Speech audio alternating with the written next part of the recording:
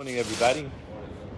So the rabbis tell us that one of the most dangerous midot is anger, and then they say that anger and jealousy take a person out of this world.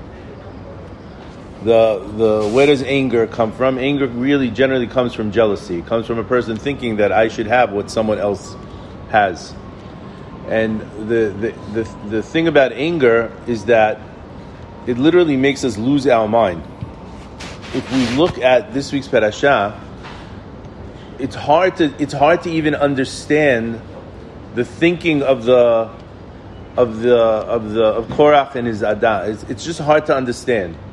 If there's one guy you're not going to fight with, it's Moshe Rabbeinu.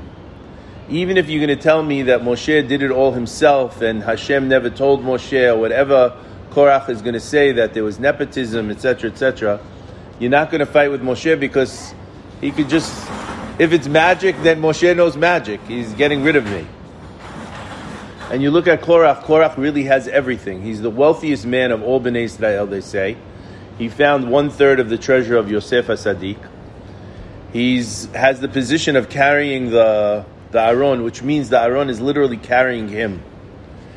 And what happens is, he becomes jealous because his cousin got put in a position ahead of him, and then the whole thing starts to roll. And then the more difficult is to understand is he brings in Bnei Reuven. He brings 250 guys who are all going to then argue that they should all be in charge. And when Moshe says everyone's going to take his the pan for the ketoret, and we're going to let Hashem decide, it's hard for me to understand to fathom what they were thinking. If you're going to tell me that there's 250 people and only one of them is going to survive, it's like playing Russian roulette with a gun with 250 chambers and only one chamber is empty. I mean, what's going through your mind? Maybe they could have thought that all 250 of them are going to be raised up, but it doesn't make sense. It seems, especially after they saw what happened to the children of Aharon when they brought the Ketoret. So Chacham Vadia would say that when a person gets angry, he completely loses touch with reality. Rambam, he would teach that when it comes to anger, normally we say that a person should be in the middle, the golden median. But when it comes to anger, he says a person has to go to the opposite extreme. Chacham Vadia brings a story about a person. He was a Choser B'Teshuvah guy. Baal Teshuvah, he starts to learn all the laws. A guy that comes Baal Teshuvah, he takes some of the things and makes them very, very, very important. He says he came to get a divorce in a certain court in Yerushalayim. Why was he getting a divorce, they asked him? Because his wife, she gave him matzah with water on Pesach. The matzah was wet. And since the matzah was wet, it was no good. He learned that it was no good, so he says, this wife is no good for me, I have to divorce her. He says, what did the rabbi who was in charge of the Beit Din do? Chacham Vadia said he called his own wife into court to testify. And he said to his wife, what happened with the matzah in our house this year on Pesach? She said, for the rabbi, I always get every year special matzah shmura. Today we have matzah shmura, we could buy anywhere. Those days, very hard. Says, I got special matzah shmura, watched matzah for the rabbi. I wrapped it up in a special cloth and I put it in the closet to make sure it was there for the Seder, so we have it. She said, and then what happened was one of the kids went on the day of the Erev, the holiday, and they found the matzah in the closet, and they decided they're going to make a children's Seder. They ate the rabbi's matzah. So what did I do? I took the regular matzah, and I said, what am I going to do? I wrapped the regular matzah in the cloth and I put it for the rabbi. And the rabbi had the Seder. He didn't say anything. And the rabbi said that I realized that my wife did this. What was he going to do? Become angry? I may believe that it was the shmura matzah. What's the point to get angry, to lose your mind? The one thing we can control is how we react to a situation. We can't control a lot of times the situation. The only thing we're in control of is how we react to the situation. It's interesting that the rabbis always tell us a story relating to this week's parasha. They tell us about a good wife and a bad wife. and they tell us the story of the wife of Korah and the wife of On ben Pelet. And the wife of Korah, what happened? Her husband comes home one day, and she sees her husband. He's kerach, like ice cube. His head is completely shaven. His beard is shaven. His eyebrows are shaven. She's looking at him and saying, Korah, what happened to you? He's saying, no, it wasn't me. Moshe shaved all the Levi'im. We have to take the gvura of the hair. We took it off. We're all shaved. She says, Moshe's just making fun of you. And then what happened? He says, well, then Aharon, Stephen's ancestor, right? He picked me up in the air to shake me in the air.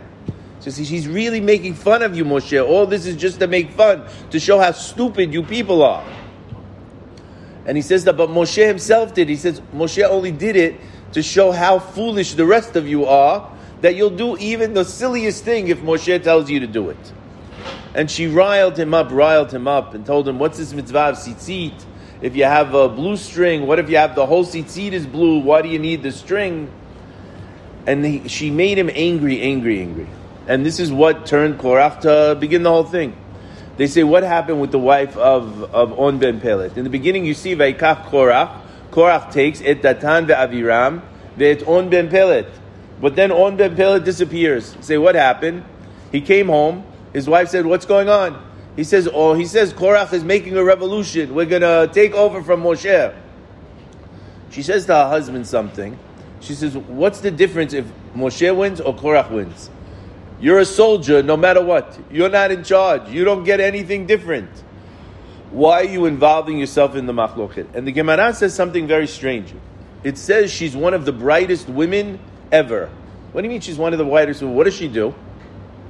She gets her husband to drink that night so that he should sleep late in the morning. And the next morning when the boys come to get, because he says, I'm going with Korah, I made my commitment. When they come to get Korah, what does she do? She's sitting outside brushing her hair. Korah and his people, they're big tzaddikim. They think the anger got them to the point that you never do anything without justifying yourself. You always believe, I'm Sadiq Amur. The other guy, even you steal the towel from the hotel, Sadiq Amur, they ripped me off because they charged me for the pool that wasn't open. I deserve the towel. You always justify the nonsense in your life. So what happens? They're Sadiqim, they see a lady with her hair exposed, they're not going to come close. And she saves his life because they go without him. But why do you say she's the most brightest woman? I mean, so she came up with a little plan. It's a good plan. She saw that when you have a machloket, the rabbi used to tell me it's always feminine. Why feminine machloket? Because it grows and grows and grows and keeps giving birth to more and more things. She saw there's a machloket, and what did she do? She said, we can't think like machloket because machloket means you lose your mind.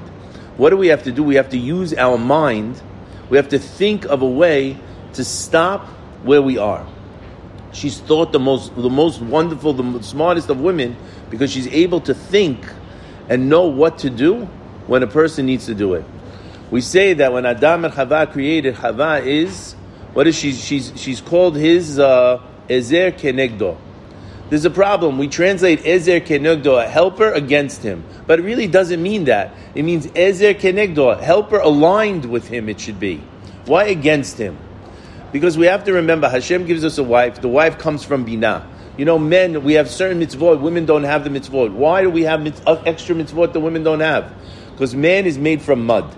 We're from the mud. We're from the earth. The women come from life. They come from Binah. They're at a higher level. Hashem tells Abraham, listen to your wife, whatever she says. It's crazy. What do you mean? Abraham's Abraham. You listen. Because women also have this aspect of givurah. They have this aspect of forming a vessel, of closing. So when it says Ezer Kenegdo, the rabbi used to tell us, if you're driving on the road of life, Rabbi Abitam would say, you're driving yashar. You want to always go straight. You want to go straight. He says, but what happens to a person? You make a chet. What's a chet? We translate chet as what? As sin. But what does really chet mean? It means if I'm shooting my arrow, and my arrow misses the target. If I'm a little off target, what is that? A chet. I missed the target. When I'm driving my car sometimes, I maybe doze, I'm not paying attention, I'm not focused. What does my car do? Maybe it veers a little to the left or it veers a little to the right. What do you have to do immediately? Teshuvah. What's teshuvah? Get back on the road to go yashar. What's the wife?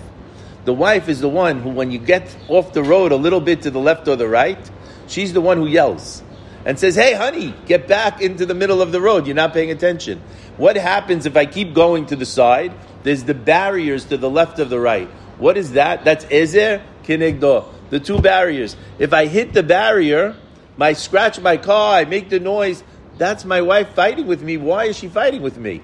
Not because of anything that's really there. She's fighting with me because I have to get myself back onto the straight central road. Because chas v'shalom, if I don't hit the barrier, if there's no barrier, what's going to happen to my car? It goes over the end, and we're finished, and we're done.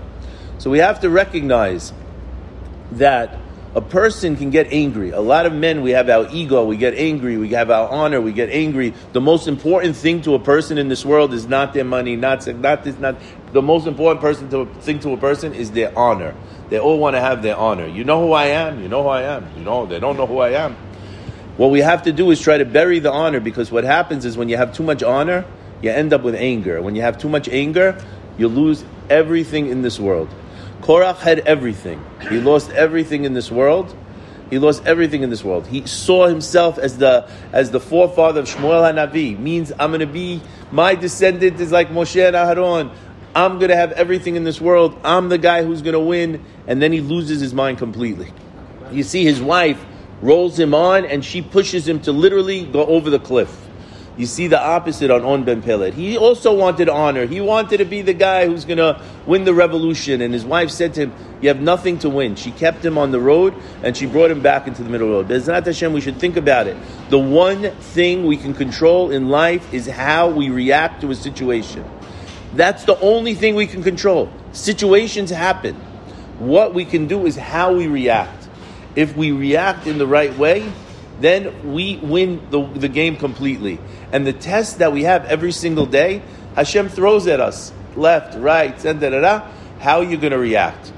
Mizrat Hashem, we should learn from the Parashah. Watch how we react. Don't run after honor. Try to maintain some level of humility. Take the gifts that Hashem gives us and don't use them for our own honor and our own. Use them to help other people. Baruch Adonai Le'olam. Amen ve'amen.